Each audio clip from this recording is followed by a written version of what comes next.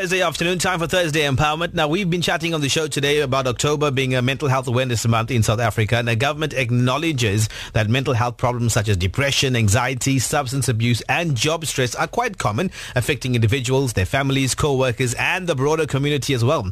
Yet, mental health can be treated. To raise awareness about this, the KZN Mental Health Advocacy Group and South African Depression and Anxiety Group, SADAG, will be holding the 4th Mental Health Awareness Walk this Sunday, and Maya spoke to social worker from a mental health hospital based in Durban, Julie Gopaul, to find out more.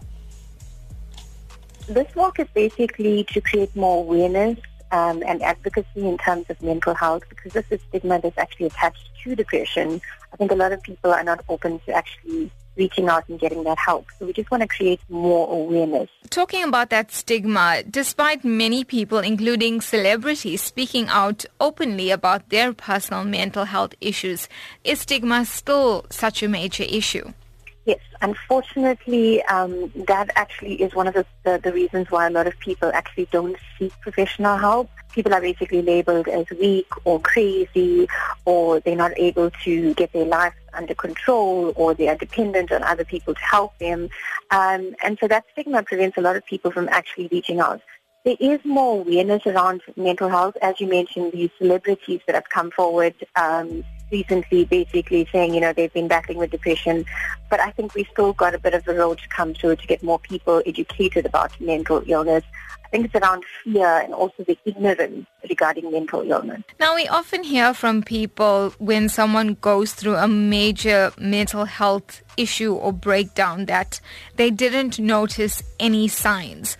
Why is this the case? Are the signs that difficult to pick up? There are signs that you can actually look at. I'm going to just mention a few, which is a lack of interest in daily activities. So there were things that they really enjoyed, and you find that now those things no longer show any interest. They may talk about death and suicide. They may feel like they're a burden.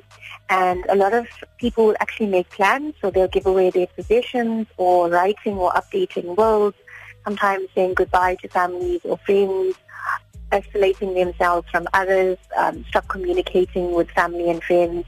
A lot of them show signs of being depressed, anxious, sad, angry, aggression, irritable, a lot of mood swings.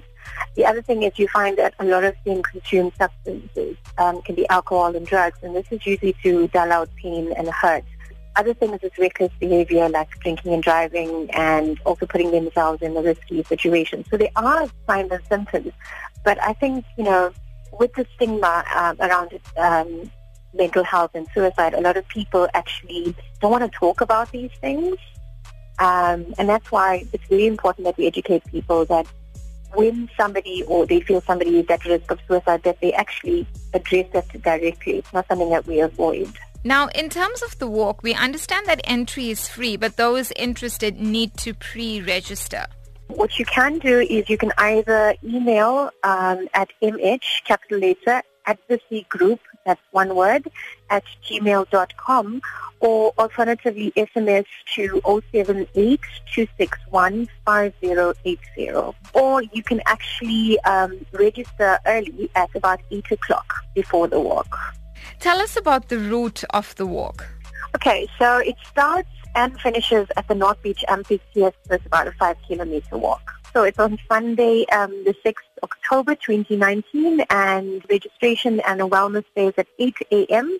The walk actually starts at 9 a.m. with activities up until 12 p.m. I think for me, mental health matters and every life matters. And if we can just show support, not just to somebody who's battling with mental illness, but somebody who might be going through some difficulty and not know it's actually depression or some mental health condition, it's just letting them know that there's help out there. I think one of the things that we want to make people aware is depression is treatable, and it's only when it's left untreated that it actually becomes a problem. I just want to say thank you to Lotus FM for always actually advocating on mental health awareness.